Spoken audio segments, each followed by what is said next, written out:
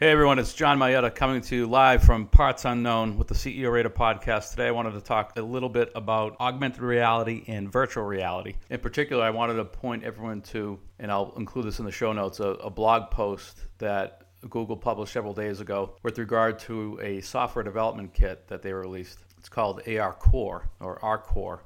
And so it's a kit that they've released to the Google Pixel, which is Google's smartphone. It's also available on Samsung's S8. There are a number of other manufacturers, phone OEMs, that they're working with. At the end of this trial period, they hope to have the SDK available on 100 million plus devices. If you're not familiar with augmented reality, virtual reality, you're going to be hearing a lot more about it. The large platform players, Google, Apple, Amazon, Microsoft, are going to have an inherent advantage in this space, if not on the developer side, providing the underlying platform that the applications themselves will be built upon, given their scale. Analytics, AI, AR, VR, all very much a scale game. And so I'm gonna read an excerpt from the blog post. So here are some elements from the SDK release by Google. So 1, motion tracking, using the phone's camera to observe feature points in the room. In IMU sensor data, AR Core determines both the position and the orientation of the phone as it moves. Virtual objects remain accurately placed. 2, environmental understanding.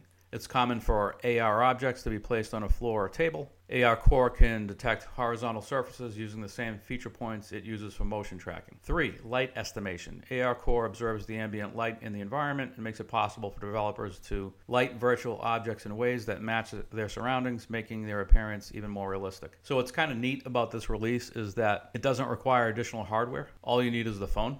So it doesn't require a special camera or any other add-ons. It just sort of works right out of the box. So if you want to learn more on the subject of this particular SDK release, in the show notes, I'm going to include a link to Google's blog, which is AR VR focused. I'll include a link to, there's a YouTube site called AR Experiments, which includes little projects that various vendors are publishing to the public. And so you can kind of look at those, including elements related to this SDK. They're pretty neat. And the last thing I'll include will be a link to Magic Leap. If you're not familiar with them, they're a really neat company, and you could kind of go through their website, and they've published a number of different visual examples of what their technology does. See everyone next time.